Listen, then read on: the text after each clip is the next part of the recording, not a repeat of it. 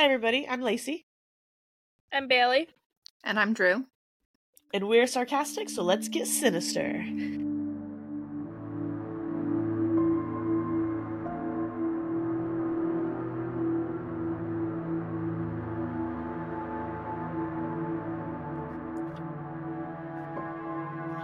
I like that we both dance to the music that is definitely Not playing right now. right, but we imagine that it is. It's not even like the beat to like our theme song either. No. No, we're much more upbeat. I'm imagining Pumped Up Kicks, that song. Oh, I have no music in my head for it. I'm just bobbing. No. You're just going. Happy New Year. Yes, Happy New Year. Even though this isn't the first episode of the new year. Isn't it? No, because right? Because New Year started on Monday.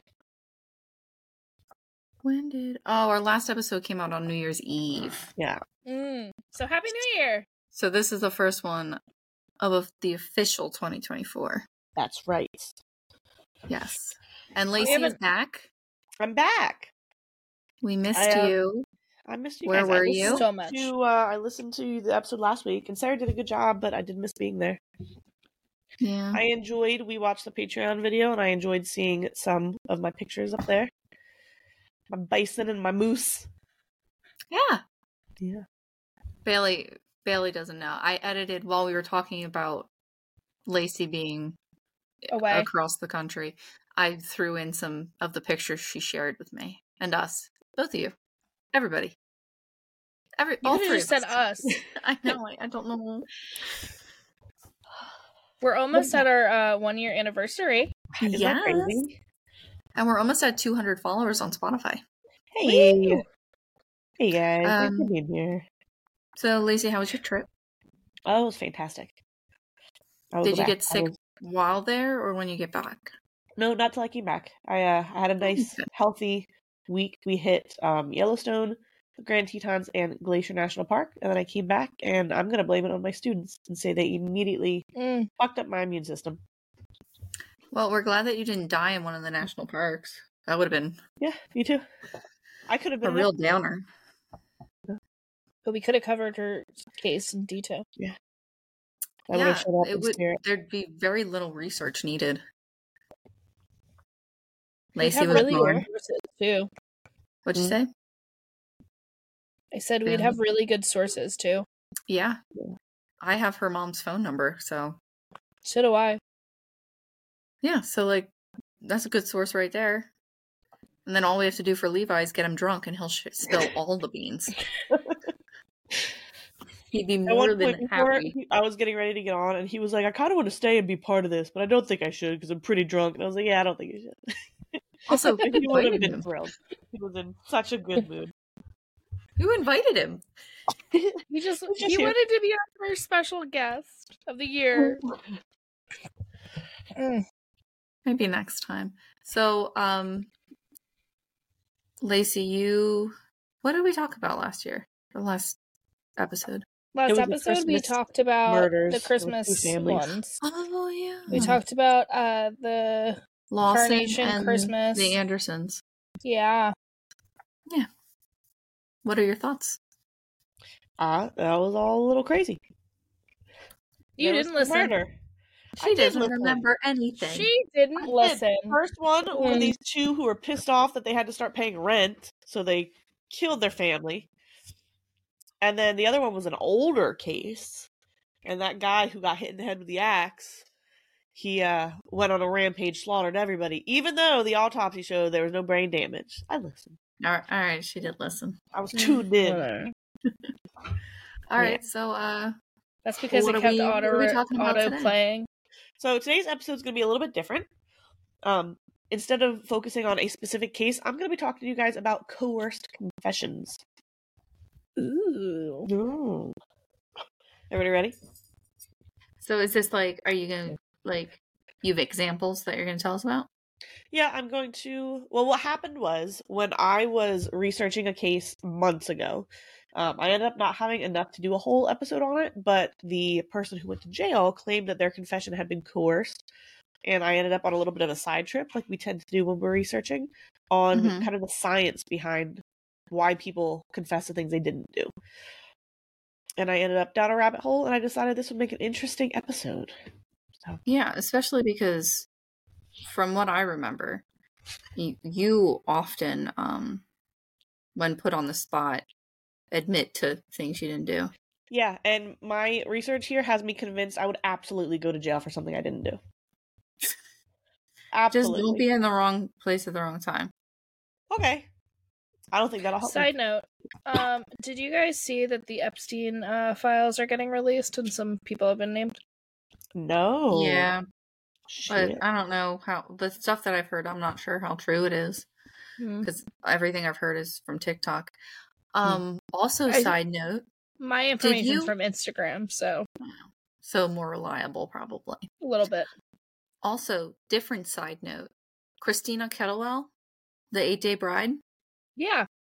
In the episode that I'm currently listening to of another podcast where they're talking about her, they found court records where Ron and Jack, the husband and the friend that went on the honeymoon, did we find out that they had a relationship? It's one of the theories. Heavily. Yeah. They admitted it, apparently, during court. I think I mentioned that. They found in okay, hold on a second. You guys talk amongst yourselves. I don't remember all the details that you gave us of that case, but I remember being absolutely convinced that they had been in a relationship. It was it was one of the theories that's like they killed her for the life insurance, because I remember they took it out and they put it in the friend's name. But I feel like I saw that it was released in court documents.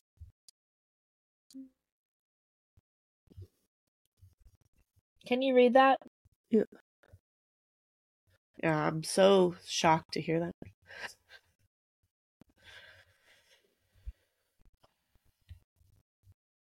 You just start fresh with everybody. Let me find my notes.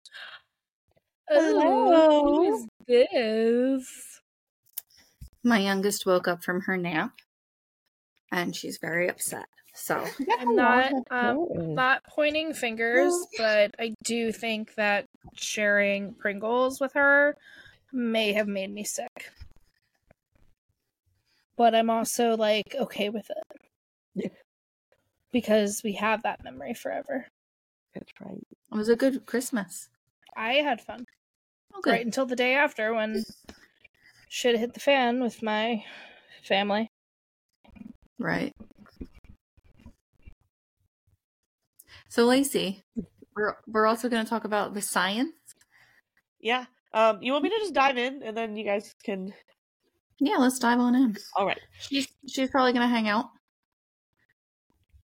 That's fair. I think that this is probably a good episode for her to listen to, because it's not a gruesome murder episode. Oh, good. Also, she's one, so. Yeah. True. In my notes that I did share, it was revealed that during an intense questioning that I think Jack admitted to an affair with Ronald. Yeah, so what the girls on the podcast were saying is that he admitted it during questioning, and then during court he kind of retracted. But then Ronald also did the exact same thing. He admitted it during questioning and then retracted it during court. My notes say he later reclaimed his statement, maintaining that the police coerced him to saying it. What a nice segue. But 3 years, because I have the aftermath, because I think Ronald kind of disappeared, but Jack remarried. Oh, what were you saying? That and had a family. A whole new family, yeah. Yeah. Okay. Which, I mean, whatever, not judging his relationship, but yeah, we did go over that. I just pulled up my notes from that episode. Okay. So, maybe. I wasn't accusing you, I was just Maybe they were Maybe. coerced. It wasn't. I was just thinking that it wasn't. If that was the case, it wouldn't be quite so. Because the main thing I remember from that case is the fact that Ron went on the honeymoon with them. Well, it was also because I was telling Lacey as you were grabbing your baby, that there were, I think Ronald, who is the friend, was the benefactor on a life insurance policy that had been taken out on her. Right. And then Jack. Oh wait, no. Ronald had a 5,000 policy on the cottage that burned, making Jack the benefactor, and Jack took out 2 separate policies on himself and Christina before the marriage that had the double indemnity clause that he'd get twice the amount if the death was an accident. Well, yeah. We've So all Ron, heard. was it Ron or Jack who said that the confession was coerced? I have it down as Jack. Jack. Okay. So, Coerced segue. confessions. Let's get into it. Yeah. We've all heard of a case where a suspect confesses to a crime and then recants. And if you haven't, you have now. And sometimes these are heinous crimes like murder. Usually we brush that off. Don't really believe them when they recant because we figure, why would anybody confess to a crime they hadn't committed, let alone something like murder? And we tell ourselves that no reasonable person would do that. We would obviously never do this. The person who recanted is just panicking, they're grasping at straws and trying to get away with the crime. The disturbing truth is that coerced confessions happen more often than you think.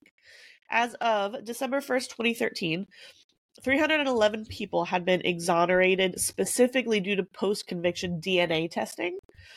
Over a quarter of those people had confessed to the crime they were accused of. This begs the question, why would anybody confess to a crime that they did not commit? So first, we need to understand that I'm going to be focusing specifically on false confessions, but coerced confessions actually can be false, unreliable, or even true. Right? You can be coerced into confessing something that you did do. True? Yes, Will true. you be talking about the West Memphis 3 at all?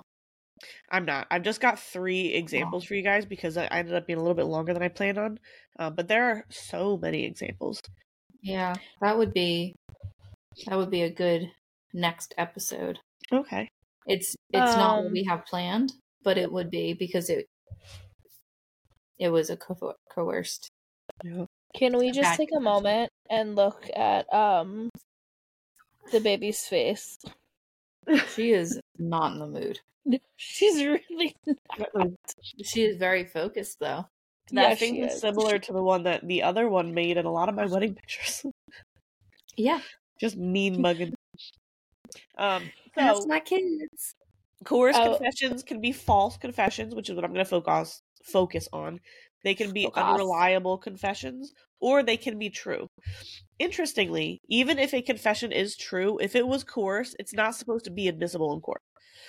The U.S. Supreme Court ruled that the 14th Amendment Due Process Clause prohibits the use of coerced confessions in state criminal proceedings.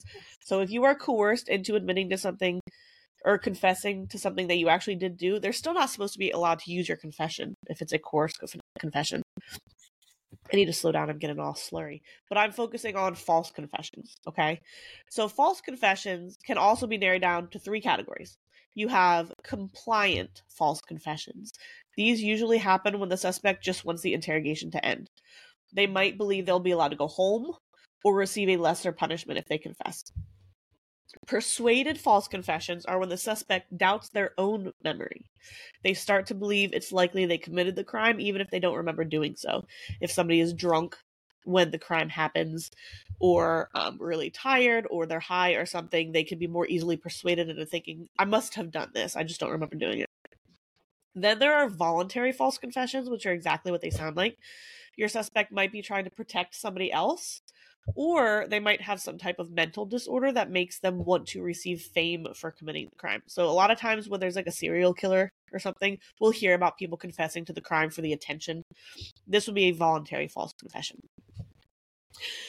There are various interrogation techniques that can be used to coerce confessions from suspects. These include physical coercion, threats of violence, lying about evidence, making promises or threats about the consequences of confessing or not confessing, appealing to sympathy, feigning friendship, using leading questions. So, for example, instead of saying, "Did you do this?" saying something like, "Did you plan this, or was it spur of the moment? Did you come up with this on your own, or was this your buddy's idea?" Interrogating for long periods with no breaks, interrogating suspects who are sleep deprived or who are under the influence. Something I think that's important to keep in mind that I had to keep reminding myself when I was researching is that when people are interrogating suspects, they usually are not trying to get somebody to confess to something they didn't do. They think they've got the right person. They're trying to get closure. They're trying to get a confession to something that actually happened. People who come up with interrogation techniques feel like they're just trying to get the truth from people. And as I was going through this, I was getting so frustrated with some of this research, and I had to keep reminding myself that they're not like out to trick everybody who didn't commit a crime into confessing to it. So why do people fall for techniques when they did not commit a crime? Stress, mental exhaustion, promises of lenient sentences, not understanding your rights. So a lot of people will waive their right to an attorney because they think that it makes them look less guilty, even though you should never waive your right to an attorney. And sometimes they'll interpret certain statements differently. So, for example, the interrogator might say something like, "If you confess, this will end. This will be all over." And they might interpret that as, if I confess, I'm going to be allowed to go home. This will be done. And then there are certain groups of people who are particularly vulnerable to falsely confessing. Children, people with intellectual disabilities, people with language barriers are vulnerable. People of color often will feel like they're automatically going to be found guilty if they go to trial. So they might confess to something if they're told their sentence will be more lenient than if they go to trial and are found guilty. One study of false confessions showed that people who falsely confessed were interrogated on average 16 hours before finally giving in and confessing. That feels a little crazy to me. That's like starting at 6 o'clock in the morning and then ending at like 10 o'clock at night. That's a long day of questioning. There have been instances of people being convicted despite DNA evidence showing that they could not have committed the crime because of their confessions. Juries are more likely to believe a confession than anything else. So, police are trained to interrogate suspects. They usually get specific interrogation training. A very popular interrogation technique is called the Reid technique, REID. This was Are we going to developed talk by... about good cop, bad cop? I'm going to talk about the Reid technique. What are your thoughts? Well, you don't have any thoughts. You don't know about it yet. So, the Reid technique was developed by a man named John E. Reid. He was a former Chicago police officer who became a polygraph expert and police consultant. In 1955, in Lincoln, Nebraska, he helped elicit a confession from a man named Darrell Parker for the murder of Parker's wife. Parker was convicted and sentenced to life in prison. This case made Reid's technique popular. He then co-authored a book describing his techniques. It's called the Reid Technique Manual, and it is on its 5th edition. And then he built a company called John E. Reid and Associates, which trains interrogators. This company is still in existence. Their clients include police forces, private security companies, military, FBI, CIA, Secret Service. According to them, the people that they train get suspects to confess 80% of the time. And according to the New Yorker, this company has trained more interrogators than any other company in the world. So let me tell you about the Reid technique. So if you are ever being interrogated and you didn't do it, you know what to look out for. So it's a 3-phase process. Okay? The guidelines state that phase 3 should only take place if phases 1 and 2 indicate that the subject is probably involved in the crime. So if you get through phase 2 and you don't feel that they were part of the crime, you're not supposed to move on to phase 3. Phase 1 is just a fact analysis. This doesn't really involve the subject. This is you gathering your evidence. Phase 2 is a behavior analysis interview. This is non-accusatory. It's designed to gather information. This has its roots in polygraph testing. The investigator will ask a series of non-threatening questions to get a sense of the suspect's baseline behavior, and then they throw in some more loaded questions and statements. Things like, what kind of punishment do you think the person who committed this crime deserves? We're analyzing evidence from the scene. Is there any reason your DNA would be at the scene? If you decide during phase 2 that the suspect is lying, you leave the room for 5 minutes, you come back with an official-looking folder and announce that you have evidence the suspect is guilty, and you start phase 3. And as I was reading this, I was thinking about episodes of Law & Order, and I was like, yeah, this is what they do. You know what I thought of? Huh. I think it's an episode of the...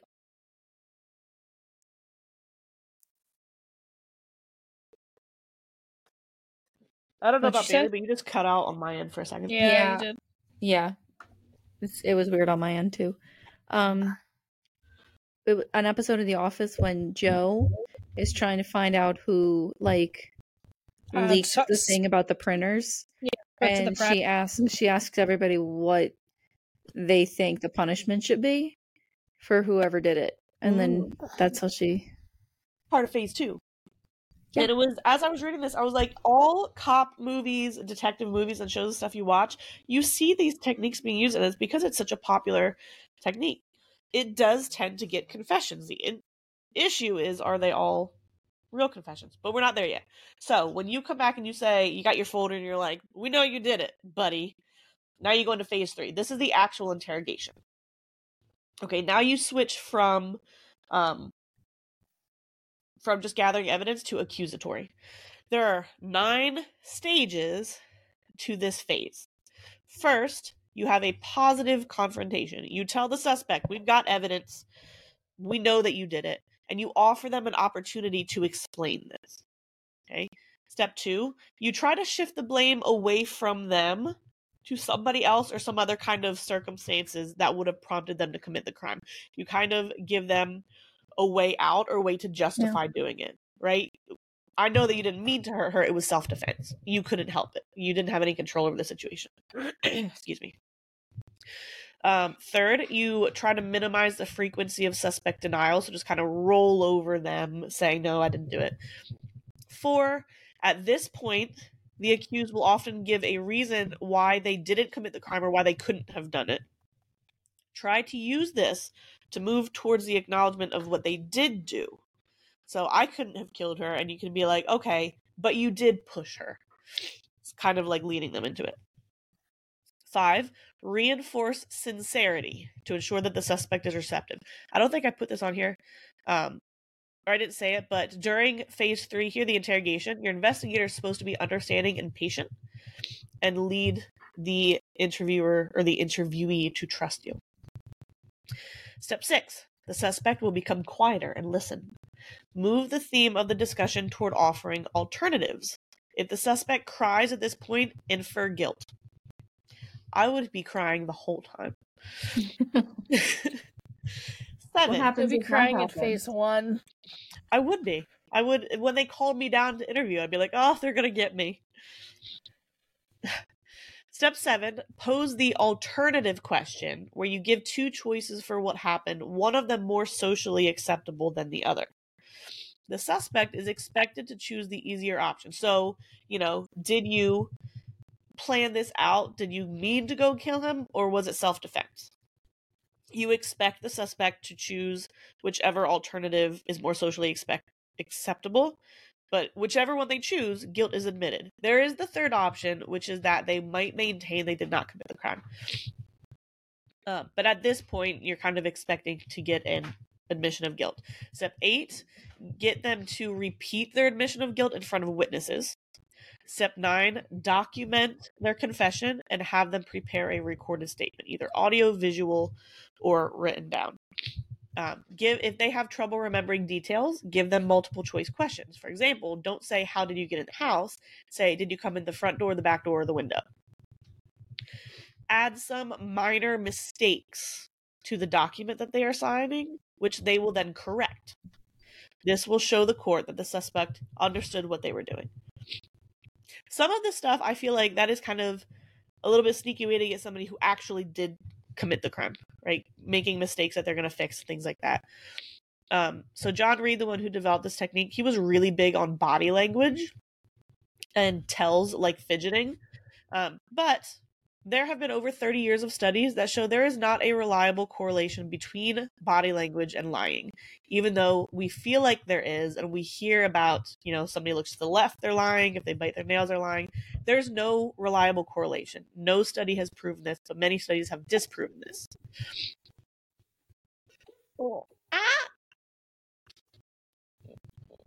Oh, she's too.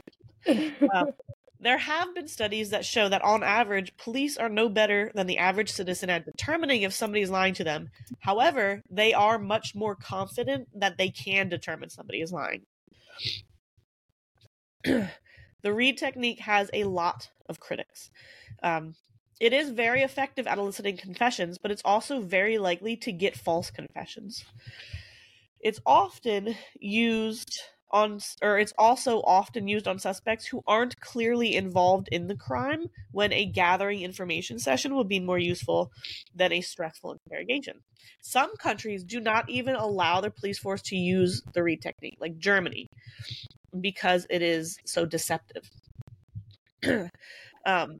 So remember I told you that there was a case that made him kind of famous where he got Daryl Parker to confess to his wife's murder? The next day, Daryl Parker recanted. He was convicted and sentenced to life in prison. Years later, he was exonerated when another man was found to be guilty of the murder. So the case that got his interviewing technique attention was a case that got a false confession anyway. I read this article by a journalist named Douglas Starr talking about the Reed technique. He signed up for the class. You can sign up for the class and be trained in the Reed technique. It cost him $550, and this was in, I think, 2013. The instructor of the class was the vice president of the company, and the instructor said, "The hallmark of lying is anxiety, and interviewing therefore involves watching for signs of anxiety and occasionally causing it." And this is when I decided that there's no doubt in my mind I would be convicted of something I didn't do if all they think you need to look for is anxiety in the person you're interviewing, and that means that they're lying. I think most reasonable people are going to have some anxiety when being interviewed by the police. Well, because you're in a room with nothing to do. You're going at it for, their average confession is 16 hours. Yeah. You're getting sleep deprived. You're also because it's a stressful environment, so your adrenaline will kick in. But if anyone's had a crash after adrenaline, it's exhausting. Yeah. He talked about how the instructor kept talking about how important body language is and nonverbal cues, and he said by the end of it, everybody taking the class was being very, very careful with their body language. But it's just they rely so heavily on that, and there is no evidence to show that that's actually useful. But anyway, I'm not done with this. So there's a man named Saul Kassin or Kassin. I'm going to say Kassin. He is a false confession expert. He is a postdoctoral fellow in psychology. He works with Williams College in Massachusetts and John Jay College of Criminal Justice in New York. He's widely regarded as the leading expert on false confessions. He started researching psychological factors that influence jury decisions, and he discovered at this time that when a confession was involved, every juror would vote guilty, regardless of any other DNA evidence. Every juror would vote guilty, regardless of any other evidence. They would take a confession over DNA evidence, over alibis, over witness statements. A confession sealed the deal for them. He bought the Reed Technique manual and said, quote, "My first impression was, my God, this reads like a bad psychology textbook.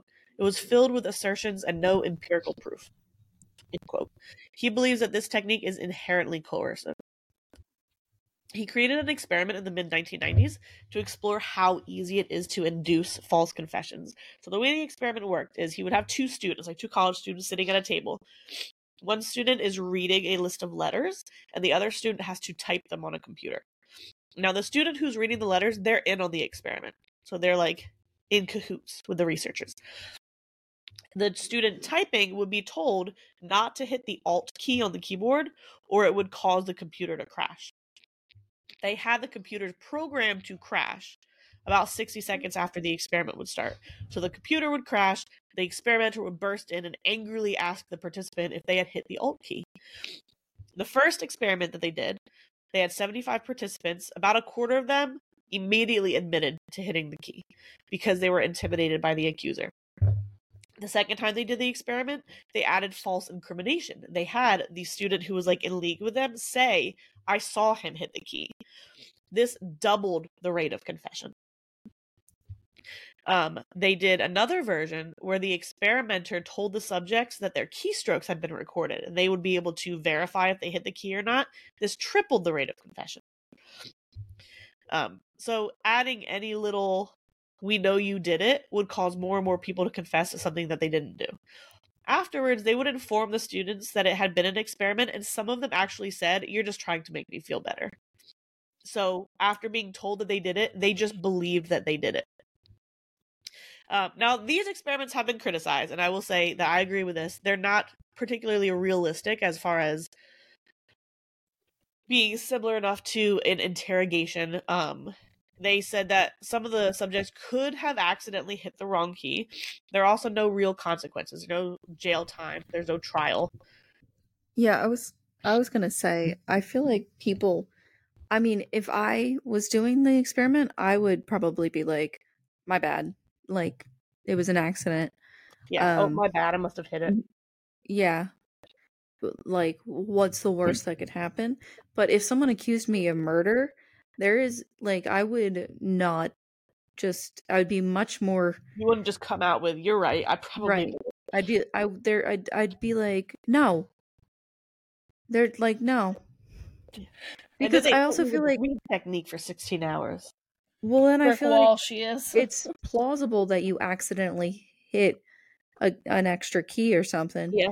But I feel like murder, you know if you murdered somebody or not, usually.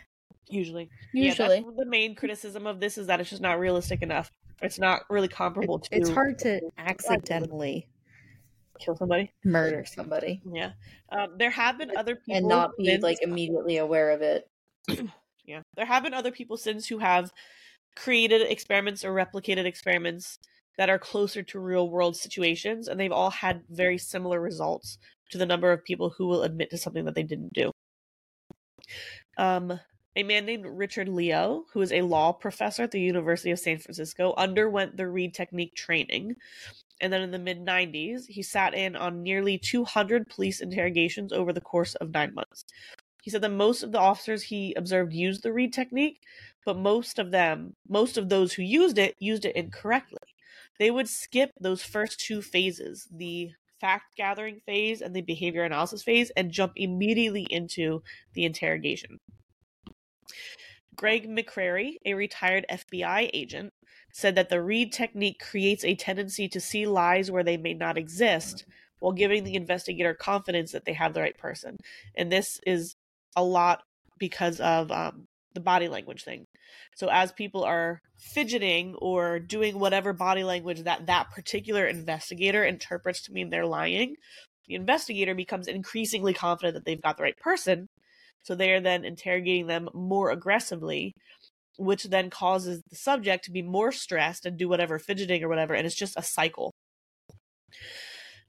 So while I was researching this, I found myself wondering why defense attorneys don't bring in false confession experts as expert witness testimony during trials when they're defending somebody who says that they were coerced. And it turns out they're often not allowed to testify. In Pennsylvania, if you are on trial, your attorneys cannot bring in false confession experts, because in June of 2014, our Supreme Court ruled against allowing expert false confession testimony. 2 justices dissented from this decision, Justices Thomas Saylor and Deborah McCloskey. They said that it should be up to individual judges. I agree with that. I think that that's a weird thing for the state Supreme Court to be like, no courts can use this particular testimony. It seems like a weird weirdly specific to Yes. keep out of court. Like, is there any other, like, thing that they're Like like, other things? you're not allowed to do that in court? I'm not sure. That's a good question. But isn't that, like, I can't think of anything specifically. It feels like an overreach to me. Like, Yeah. judges individually, I agree with the judges who dissented. Your individual trial judges should be able to decide if they're going to allow that testimony or not. They should look at the specifics of the case and then be like, I don't think it's appropriate or I don't think it's necessary.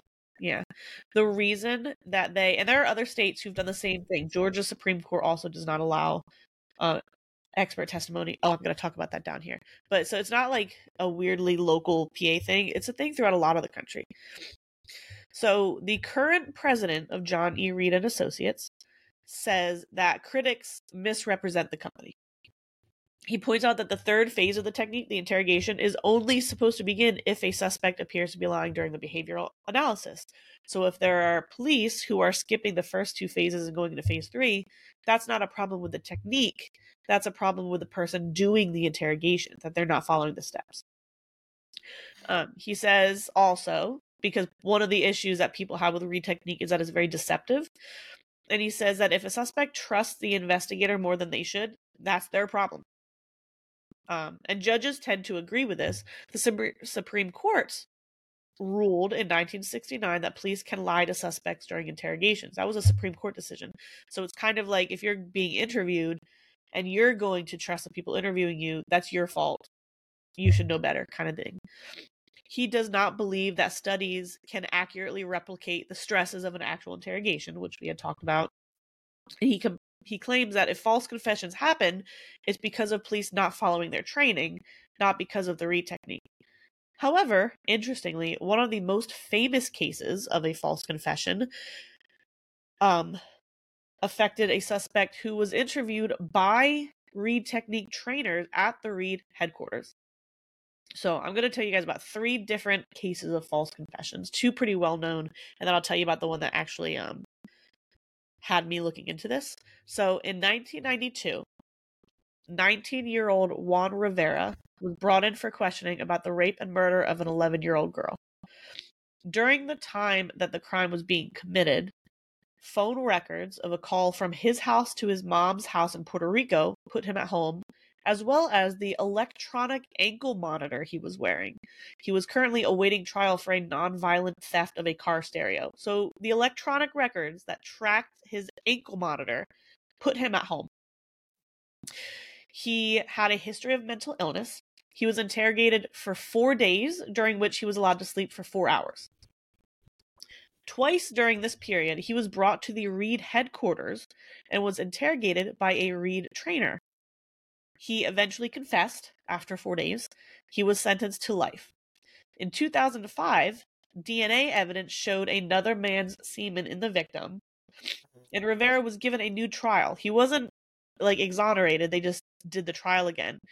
The prosecutors line this trial, they had a couple theories, but I wrote this one down because it made me so angry, was that the victim, the 11-year-old victim, must have been sexually active and had another man's semen in her when Rivera attacked her.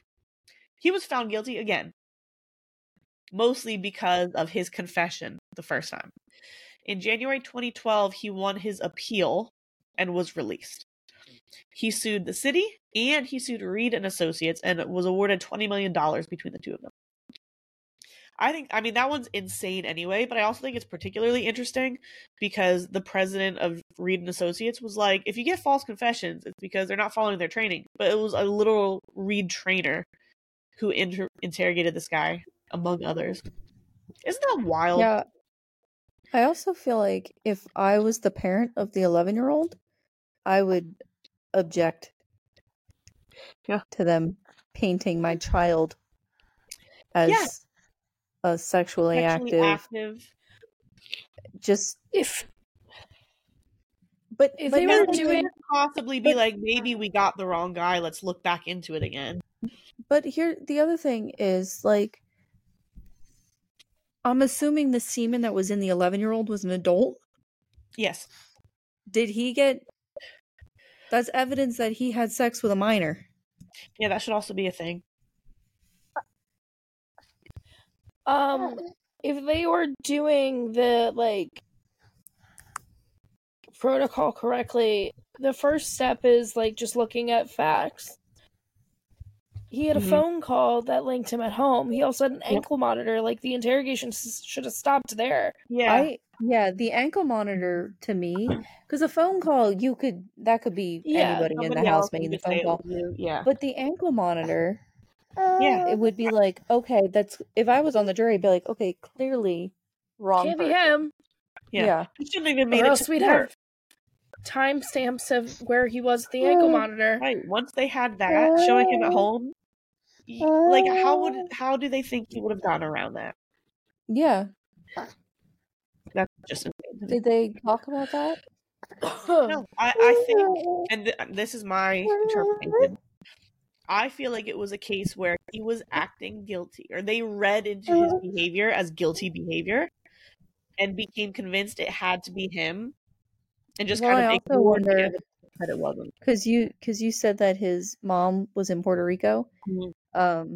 And Probably earlier you said that people of color confess. So I wonder if that had anything to do with it. Or maybe there was a language barrier, or did you say mental illness? Yeah. Well, that's like kind of vague. It could be anything as far as mental illness, but like my child is attacking. Do we have a special guest that we didn't introduce to everybody? We sure do. We're just letting them wonder about her. She's just like grunting. Yeah. No, she was here. We were recording when she joined. I remember she wasn't making noise though. She wants to say something too. She's just grunting. I don't know. Can you, ma'am? You're turning the volume down. She doesn't like that in confession either. Well, she's turning the volume of my mic down. So, ma'am, you want to say hi? Say hi. Do you want to say hi like a big girl? There you go. Can you say hi? Hi. Hi. Right. Okay. So now the case that I had been researching that I decided wasn't enough for a whole case. Sorry, I have another thing. I have another thought. We'll go for it. So with the West Memphis 3, it was a bunch of 8-year-olds, I believe, who were found attacked and murdered. And I feel like with child cases, there's an eagerness to get it solved. Yeah. And so I feel like an 11-year-old who was raped and murdered, they want to get that person off the streets. Yeah. And they found an easy victim. Yeah, and then their confirmation bias is just going to have them... I'm sure they thought they had the right guy. They were willing to ignore the evidence that pointed against him, and they were like, it's him, I'm going to make sure he confesses so we can put him away for it. But my thing is, if you're willing to ignore the evidence that proves that they're innocent, I don't know how conscious could you be? Like, if there's some cases where I'm like, okay, maybe they truly believed that they had the right guy. But then there's other cases where I'm like, you just ignored evidence. There's no way that you could say, oh, I really thought it was him. Mm-hmm. You're ignoring evidence. You can't honestly believe that he was the one who did it if you're willing to ignore the evidence. Yeah. Anyway, continue. So the episode that I was looking into was a Labor Day episode. John Lavelle Lynn was a tow truck operator who owned an auto salvage shop in Glynn County, Georgia. On September 4th, 2000, he received a call from a man requesting a tow. He grabbed some money that he was going to use to pay some bills that day, and he and his mechanic, Robert Arthur Van Allen, headed to the location. When they got there, they were ambushed, shot to death, and his money was stolen.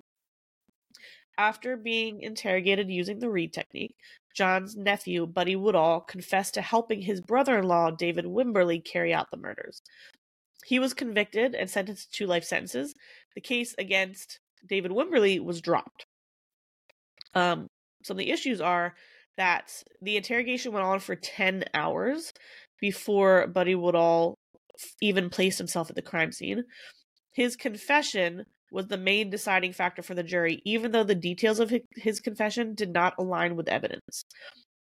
an expert on the psychology of false confessions was not allowed to testify because Georgia's Supreme Court had previously ruled that since there is not an official science of false confessions, there can't be experts on it. Woodall's wife is a defense attorney. His wife, and his actual attorney maintain that his confession was coerced. He appealed to the Supreme Court in 2014, but his appeal was denied, so he's still in jail. So this was the case that, as I researched it, I kind of got into false confessions and stuff. The third one, I'm sure you've heard of, the Central Park Five. Anybody? Mm-hmm. Yeah. So in 1918, that's not true. That wasn't true. On April 19th of 1989, 28-year-old Trisha Mailey was attacked and raped while jogging in Central Park. 5 teenagers, Kevin Richardson, Raymond Santana, Antron McCrae, Yusef Salam, and Corey Wise, were convicted of the attack despite the DNA evidence at the scene not matching a single one of them. They were interrogated between 14 and 30 hours each. Some of the tactics used involved convincing them that they would be allowed to go home if they confessed, to convincing them that their friend was getting beaten up in the next room and they would be next if they didn't confess.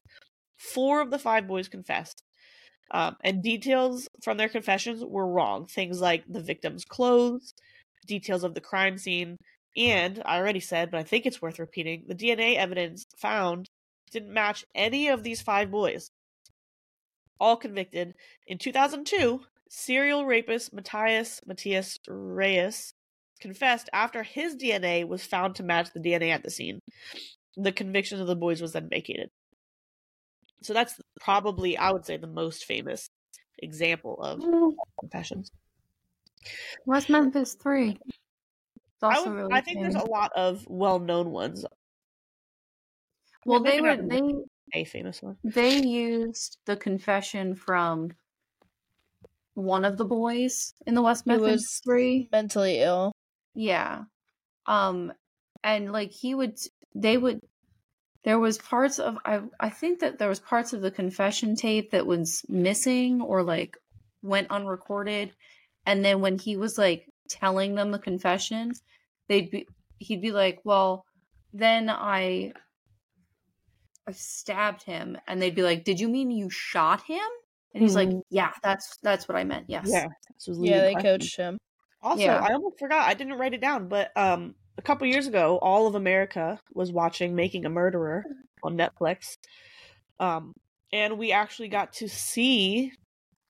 Now, I watched season 1. Don't remember a whole lot of details, and I forgot. I was going to go look it up and write it in here, so I'm not going to go deep into this one. But we did see interview techniques being used on a young man he suffered from some mental illness, or he was like developmentally delayed. And it was very easy to see how they were leading the questions in the interview and making him think, if you say this, you'll be allowed to go home. Oh, that's the other thing. They promised the one West Memphis guy that like we just need you to confess and then we'll all be done. Yeah. And they're allowed to lie in interview. Yeah. And that was one of the one guy's thing was like, if you believe them, that's your problem. I think after being interviewed for hours and hours on end, you might... Is she having fruit snacks? I'm a little jealous. So there are alternative interview models. The Reed technique is the most widely used. It's not the only one out there. A more recently developed interview model is called the PEACE model, which stands for Preparation and Planning, Engage and Explain, Account, Closure, and Evaluate. This was developed in England and is currently the main model being used by the Canada Royal Mounted Police. They took it on as like their official interviewing model. So we're not stuck with the Reed technique. We don't have to keep using it despite the fact that it seems like that's all we use. That's what I got. That's pretty much all I got for you guys. Oh, okay, good. Yeah. Because I'm sleepy and I'm ready for bed. It really made me think back to some of the cases that we've done and people confessing and then saying they didn't do it, and it just makes me wonder. Yeah. And some of the numbers, like when this 311 people were exonerated due to post-conviction DNA testing, and a quarter of them had confessed. This freaks me out a little bit. I feel like I mean, this is why when I got like jury duty like a notice and then got turned down before I was able to go, I was like so excited because I'd be like, oh my god, I'd be such a smart juror. Like, because yeah, if someone confessed, but like if you have DNA arguing against it, like that's, I think juries forget that you have to do it without any sense of reasonable doubt. Even if there's like a little bit of doubt, like it baffles me that people just put a confession over DNA. Yeah, I feel like DNA is so hard to refute, or things like ankle monitor records. Yeah, I would love to know how they tried to explain that away in the trial. I mean, and apparently they did. I shouldn't even say try to. They did it well enough that the jury was like, okay. Or they just overcasted that he confessed. Yeah, really driving that home. I think that's gotta be the strategy. And like, they hit me with the why nobody would confess to a murder if they didn't commit murder. That's like, and that's, I feel like we mostly feel that way. Why would you? And it happens. So, but if you really like, I mean, obviously like TV doesn't show like the amount of like hours and like grilling that interrogation is, but like you're in a small room getting asked the same questions constantly. Yeah. It's a lot of stress. With like probably limited food. Yeah. Limited drinks. Bathroom breaks. Mm. That's why it's so important to always get a lawyer. Yes. The whole getting a lawyer makes you look guilty is not true in real life. It's no one knows the law like a lawyer. Yeah. Also, if it does make you look guilty, fuck off. They'll help you out. Yeah. Right. Cool. So that's the takeaway from today. Always get a lawyer. Before you talk to anybody. Don't get a lawyer after you've confessed to something you didn't do. Do you guys think that you would be coerced into confessing something you didn't do? No. I do.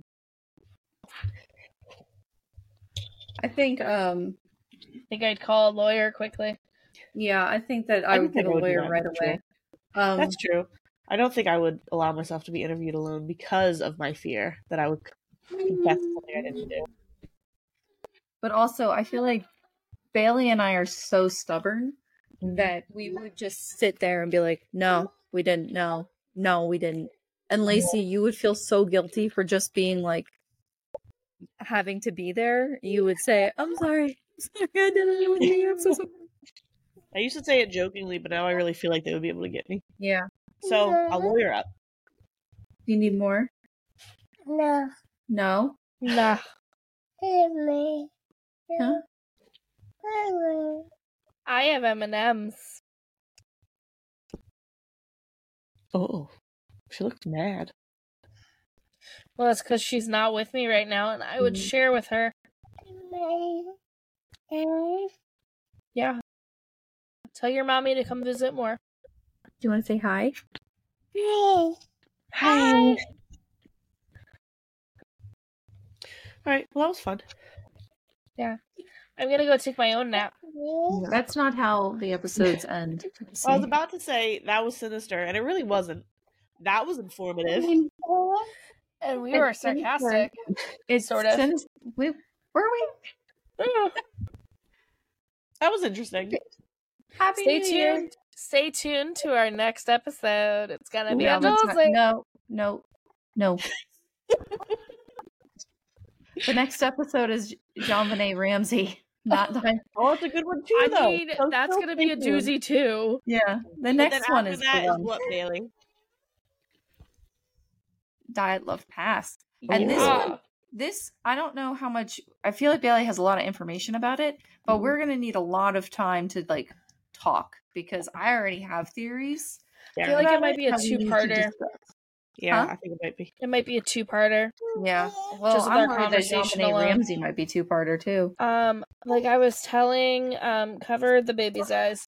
I was telling Lacey that specifically this book has really like detailed information on everybody, like what they were wearing, how like how they were found, and also pictures and detailed autopsy diagrams.